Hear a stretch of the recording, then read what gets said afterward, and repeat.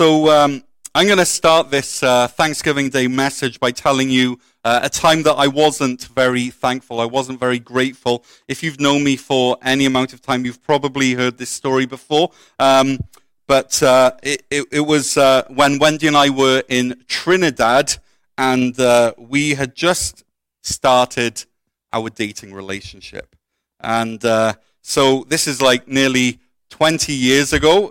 It was a while off, or it was a while ago, and we were stood there off the beaten track, and we were, how do you say it in church on a Sunday? We were sharing a tender moment together in in a pathway there on the island of Trinidad. Okay, we're in church. We were praying together on the island of Trinidad, and then all of a sudden, Wendy stops praying because she feels a gun poked in her back. And of course, any prayer session, that would stop straight away if you have a gun in your back. And what then happened over the next little while is that these three teenage lads, I think it was 3 or maybe 4, that they relieved us of our possessions, which wasn't very much because we were missionaries. But I remember this incident very well, and I remember freezing. I remember physically not being able to move. And what happens, that I've learned since, is that when we're exposed to threat or to trauma or to fear, we respond in various ways. We can, there's fight, there's flight, and there's freezing. And fight is clear that you respond to threat with force. That's usually what happens with me and Ariana. If I'm chasing her, she will turn and she will fight. And I'm reaching that point where I can't really do that anymore because it's probably 50-50 who wins. But then Maya is actually more of the flight, so she will just run as fast as she can out of there. But also Maya has this freeze thing that she just drops and sits. And so it's a lot of fun. And that's not actual fear, right? That's just a dad chasing his girls and trying to tickle them, right? But psychologists actually say that there's a fourth response to fear, and it's called fawn, F-A-W-N. And fawn means that you respond in compliance. So, which means that when you're faced with fear, that person who's kind of bringing up that fear response in you, you respond by doing what they say. It's a bit like a dog who fawns over its master, right? Yes, Alpha. What do you want, Alpha? Anything you say, Alpha, right? That's kind of fawning. And I still remember when faced with that threat, with that fear, our response actually was to freeze. We froze, and then we fawned. We did what they asked. We complied. We gave them the watch that Wendy was wearing, and maybe a couple of the dollars that we had in our pocket. Well, in fact, all of the dollars that we had in our pocket. We were missionaries. We didn't have a lot. And what I realized at that moment in time is that you don't know how you're going to respond until you're in the moment. I would like to think that I was a fighter, that I would I'd fend off my girlfriend's attackers, but that's not what happened. I froze and I fawned. And I wonder what your instinctive response to threat is. Is it to fight? Is it flight? Is it freezing, or is it fawning? Now, we know from Scripture that actually Simon Peter's a very interesting insight into these responses, because his response to threat is all over the map, right? When the soldiers tried to take Jesus, what did Simon Peter do? He drew his sword, he flailed around, and he cut off the ear of one of the servants of the high priest. So that was fight. But then later, someone asked him if he knew Jesus, and he lied. He said, "No, I don't," over and over and over again. That's kind of like flight. So as we're continuing through the book of Galatians chapter 2, starting at verse 11, and as I'm reading, I want you to ask yourself, what is Peter or Cephas's response to threat going to be this time? Is it fight? Is it flight? Is it freezing? Or is it fawning? fight, flight, freeze, or thorn. Let's read Galatians chapter 2, verse 11. When Cephas came to Antioch, this is Paul writing, I opposed him to his face because he stood condemned. For before certain men came from James, he used to eat with the Gentiles, but when they arrived, he began to draw back and separate himself from the Gentiles because he was afraid of those who belonged to the circumcision group. The other Jews joined him in his hypocrisy, so that by their hypocrisy even Barnabas was led astray. So here we see Peter, Cephas, experiencing fear, and his response to fear, I'm not sure if you saw this, but his response to fear is fawning, is to fawn. He gives in, he courts favor with those who are threatening him. He's in a sense, he's negotiating with spiritual terrorists at this moment out of fear. Now, this is a really big deal. This is a huge issue. But having said that it's a big deal, I don't think that we should necessarily give Cephas or Peter too much of a hard go, because like I said already, he's instinctively responding to threat. Now, kidshealth.org helps us understand what happens on a physiological level when we experience threat, when we experience fear. And here's what kidshealth.org says. It says, in order to prepare for fight or flight, your body does a number of things automatically, so it's ready for quick action or a quick escape. Your heart rate increases to pump more blood to your muscles and brain. Your lungs take in air faster to supply your body with oxygen. The pupils in your eyes get larger to see better, and your digestive and urinary systems slow down for the moment so you can concentrate on more important things. Okay? So Peter's physiological response to this threat, his physical response was actually real. It was a real thing. It says that he was afraid of those who belonged to the circumcision group. So this was a fear of humans. It was a fear of probably persecution. It was a real fear. And so I want us to realize this, is that even though Paul had to address Peter's his hypocrisy, his failure in very strong terms, we also need to ask ourselves, how would we have responded if we were in Peter's group under the threat of the circumcision group, this kind of Jewish, maybe terrorist group? Now, the sad thing is that Peter had just been part of the Jerusalem Council, which we heard about last week, where Paul presented his message of the gospel, that Jesus plus nothing equals everything, right?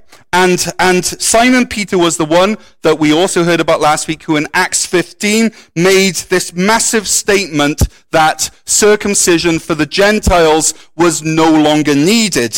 And now we have Peter up in Antioch acting like a hypocrite. Now, if we were to look back in Simon Peter's history, we shouldn't be too surprised at this flip-flop, because Simon Peter actually is a bit of a flip-flopper. He's a bit of a serial flip-flopper. He flip-flops over and over again, often in spectacular ways. For example, he walked on water. Amazing. And then he sank from lack of faith. Flip-flop. He said to Jesus, "You are the Christ, the Son of the living God." And Jesus Christ high-fives him, only seconds later for Jesus to say to Peter, "Get behind me, Satan, for you do not have in mind the things of God, but the things of man." Flip-flop.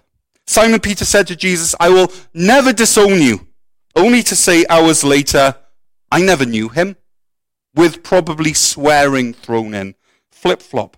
And now we have Simon Peter, Cephas, saying that Jews and Gentiles are the same in Christ. He's sharing meals with them, but then refusing to eat with them when the Jews from Jerusalem are around because of the threat of persecution from the circumcision group. And this is a massive, massive flip-flop on epic proportions. So here's a little side note for all of you sat here, that you should be very careful about putting your confidence in human personalities rather than in the truth of Jesus as revealed in the scripture. No one had a bigger personality than Simon Peter, and yet Paul said he stood condemned. And actually, because of Peter's hypocrisy, other Jews were drawn in, and they were led astray. And once it reached that kind of, that kind of crowd mob mentality, once it reached that mass, then even Barnabas was led astray, and no one would imagine that Barnabas, the son of prophecy or the son of encouragement, would be led astray. So Simon Peter's freezing and fawning caused others to be brought down with him. And so leaders will let you down. And I'm listening to a podcast at the moment called The Rise and Fall of Mars Hill. And I don't know if you remember Mars Hill Church and Mark Driscoll, but it makes it very clear that we should never place our ultimate trust in a human personality, no matter how anointed they appear. And so think of all the Christian leaders with their moral failures, or leaders or influencers who have deconstructed their faith to the point that their faith no longer really exists. Friends, the only one who's worthy of your ultimate confidence is Jesus Christ. One of my favorite things to witness as I'm walking around in nature is this thing called mobbing. So what happens is, in fact, I have my little helpers here. So what happens is that, say there's a big bird that flies into the territory of a little bird. Okay, he's super scary, massive, like intimidating. But what happens is that if this big bird that's usually slow and not very maneuverable flies into the little bird's territory, well, this little bird, with all its little bird friends, will actually fly up and they will mob this larger bird like this, over and over again. And it's not just one, it's two, it's three, it's four, it's five. And they just do this until this large bird goes, I've had enough of this, and they fly away, and this little bird is safe again with its nest or with its food source. Okay, these are my little Welsh dragons. Okay, I didn't have a bird. But I'm sure in the Dragonland it's the same principle. And so that's called mobbing. And fear is like this big bird of prey, right? It looks scary, it looks intimidating. And fear so often leads to us compromising our faith to kind of let go of what we know to be true. And so we flip-flop to hypocrisy because we're intimidated. It's our stress response. And I think for us who are Christians, who are Jesus followers, it's easy to feel intimidated. It's easy to feel afraid. And I wonder what it is for you. What is it that you feel feel filled with fear that if this happens, you're not sure if you would stand strong. You're not sure if you would hold on to your faith. You're not sure if you would be brave or not. What would cause you to compromise this freedom of grace that you have in Jesus Christ? I think, for many of us, it's easy to feel that we're kind of on the losing side of the cultural, of the cultural landscape at the moment. Because what happens is that, the truth of the gospel is like this rock that has never moved. For 2,000 years, it's strong and it won't move. But then, around it is this kind of stream, this river, and the stream represents, the culture, and it changes and it ebbs and it flows. And so we're not sure how to respond to this moving culture around us. And when we see that our worldview is at odds with the worldview of the culture around us, it's easy to be drawn in, just like the Jews in Antioch. And they were drawn in by Simon Peter, and then eventually Barnabas was drawn in. But just like these smaller birds joining with each other and mobbing this larger bird, what we see in Galatians chapter 2, verse 5, is that there are 5 things that we can mob our fear with. There are 5 weapons that we have at our disposal, and they're powerful. Each of these are game changers, especially when they join forces. And these 5 things that we see in Galatians 2 are truth and faith and justification and grace and life. So the first bird to mob fear with is truth. Let's read verse 14. When I saw that they were not acting in line with the truth of the gospel, I said to Cephas in front of all of them, you are a Jew, yet you live like a Gentile and not like a Jew. How is it then that you force Gentiles to follow Jewish customs? So, just like Paul, we mob fear with truth. Everyone say truth. Paul did not back down from Peter's fearful response. Instead, he confronted Peter's fear with truth. And Paul was so bold because he knew what was at stake. If you think about the situation from the perspective of the Gentiles up in Antioch, one week you're invited over to Peter's house for a meal, and then some folks come from out of town, and suddenly he's absolutely ghosting you. You don't exist. He's not answering your calls, nothing. How would that make you feel? And so Paul said that when Peter was eating with the Gentiles, he was living like a Gentile and not like a Jew. Which means that Simon Peter at that moment knew that the truth of the gospel transcended our cultural differences. But then when the circumcision folks were kind of watching him, hovering over him, he was forcing Gentiles to follow Jewish customs. In other words, Simon Peter was forcing the Gentiles to observe this Jewish custom of racial separateness that the Jews had observed since the Old Testament times. He was forcing them out of the gospel. He was moving them out of the house. Simon Peter flip-flopped. It might actually be that Simon Peter's motives were good. After all, he was the apostle to the Jews, as chapter 1 verse 8 lets us know. So maybe Simon Peter's priority was to maintain good relationships with the Jews at the expense of the Gentiles. But if that's true, it's still pretty messed up. Warren Wiersbe actually says this, that Peter pretended his actions were motivated by faithfulness when they were really motivated by fear. I wonder how many of us have actually done that, that we've used, the word of God to say, well, what I'm doing is noble, but really there's no nobility in it at all. It's just fear. How easy it is, Warren Wiersbe says, to use Bible doctrine to cover up our disobedience. Friends, the way that we fight fear is to mob it with truth. And what was the truth that Simon Peter needed to hear? That in Christ there is neither Jew nor Gentile, neither slave nor free, nor is there male and female, for you are all one in Christ Jesus. Galatians 3:28. So I wonder in your life right now, what scripture is it that you need to be meditating on to mob the fear out of your territory? What is that verse that you need to be holding on to right now? Because you fight fear with truth, but you also fight fear with faith. Verse 15, we who are Jews by birth and not sinful, you should have a quote unquote there.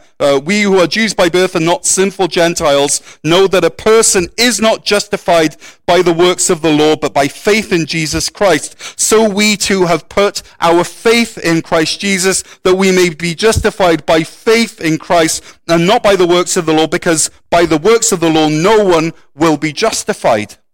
And so Paul says to us, as he said, to Peter and the Galatian church, that we are not justified by works of the law, but we're justified by faith. And we're not just justified by faith, but we're justified by faith in someone, and that person that we're justified by faith in is Christ. So Mr. Simon Gathercole explains what these works of the law are. He says that it doesn't mean only circumcision or food laws and Sabbath, but any human effort for us to be justified by God by obeying a moral law. Okay, that's what the works of the law are. Any human effort for us to be justified by God. And that really is the story of humanity. That's the story of me and you, right? Is us trying our best, trying to earn ourselves into God's good books. And so Paul says, and so we too have put our faith in Christ Jesus, that we may be justified by faith in Christ and not by the works of the law, because by the works of the law no one will be justified. And so we fight fear with the truth of Jesus, and we fight fear by mobbing it with the faith of Jesus. And now we fight fear by mobbing it with the justification of Jesus. Verse 17, but if in seeking to be justified in Christ, we Jews find ourselves also among the sinners, well, doesn't that mean that Christ promotes sin? Absolutely not. If I rebuild what I destroyed, then I really would be a lawbreaker. Okay, I had to read these two verses over and over and over again just to try to get the sense of what Paul is saying. But I think it goes something like this. Let's say that in my house, I have an infestation of rats in the basement.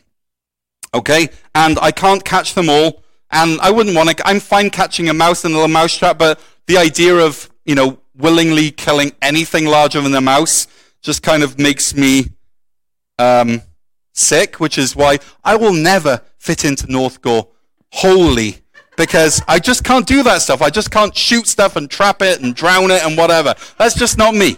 So I'm not going to deal with the rats by myself. But what I do instead is I hire a professional, and he comes with his traps and poisons and his van and whatever, and my neighbor comes by and says, "You couldn't take care of the rats by yourself?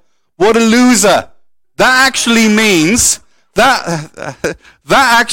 if you can take care of the rats by yourself, that actually means that the rats are still there. You still have rats.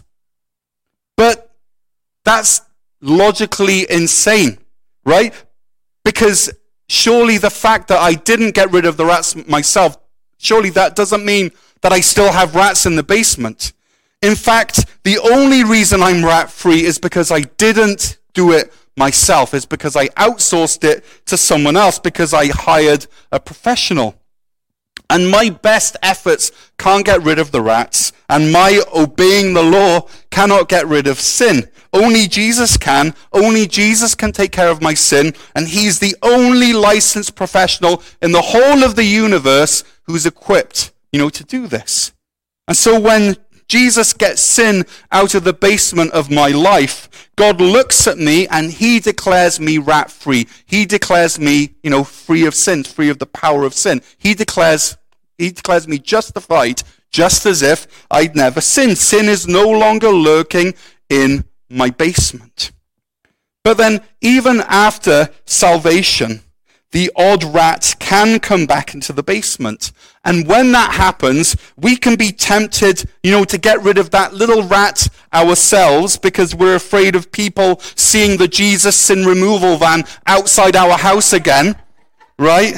There's, there's Pastor Dan sitting among the sinners once again. Okay, and that fear is real.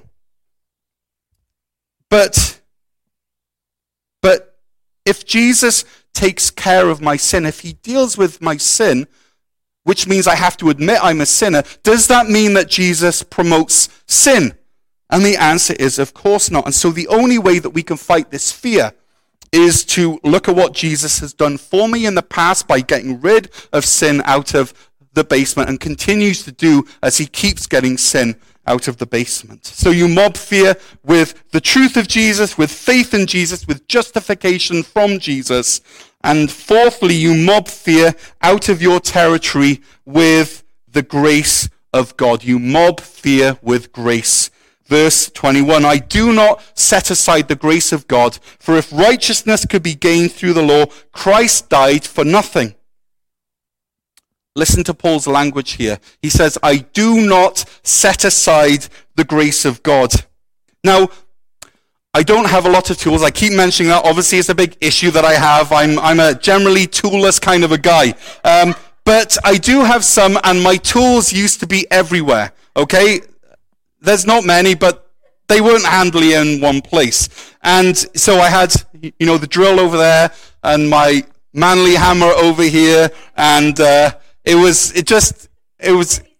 Wendy's drill. And there were some in the garage, and there were some in the house, just all over. And so when I needed to have the right tool at hand, I didn't have it, which made me less motivated than I already was to fix stuff.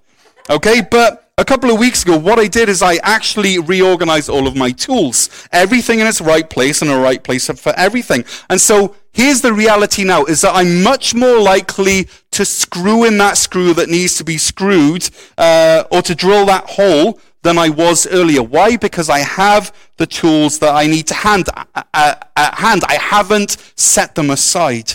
And Paul here is saying it's so easy for us to set aside the grace of God. To put it somewhere and to forget where you left it. But we shouldn't do that. We should have the grace of God at hand, ready to use whenever we need it. Because God's grace, this truth that he loves us because of Jesus and not because of our good works, is the most important tool of the lot. Because when we have the grace of God, the right tool to hand, we are much more likely to use it, and we're much less likely to resort to using the law, which is the wrong tool. I can try to knock in a nail with a piece of sandpaper, but it'll probably end up in a bit of a bloody mess. And it's the same here when we use the law, which is the wrong tool, rather than grace, which is the right tool. We end up being hurt. In Paul's day, this young Galatian church was kind of caught between the religion of the Roman Empire and the legalism of the circumcision party, and the paganism of the local religions. And because the Christians were in a minority, it was easy to become afraid, and to give way to whatever voice sounded the most intimidating. And today, here in Canada, it's not that.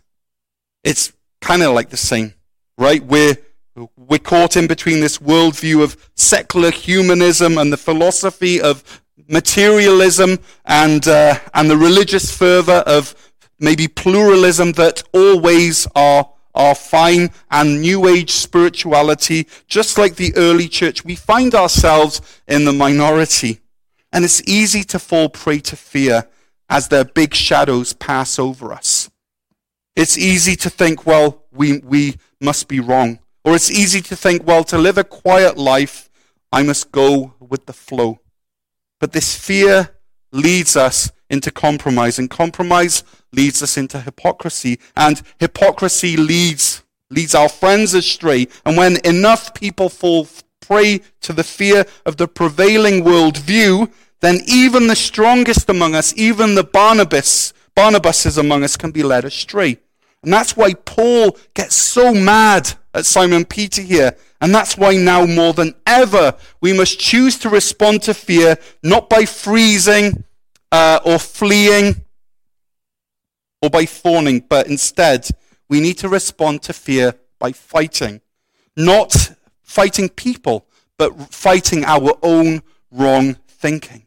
And so, friends, we mob fear out of our territory with the truth of Jesus, and with our faith in Jesus, with the justification of Jesus, and with the grace of God. Truth, faith, justification, and grace. Now, maybe you notice that there's one I haven't mentioned. I said that there were 5.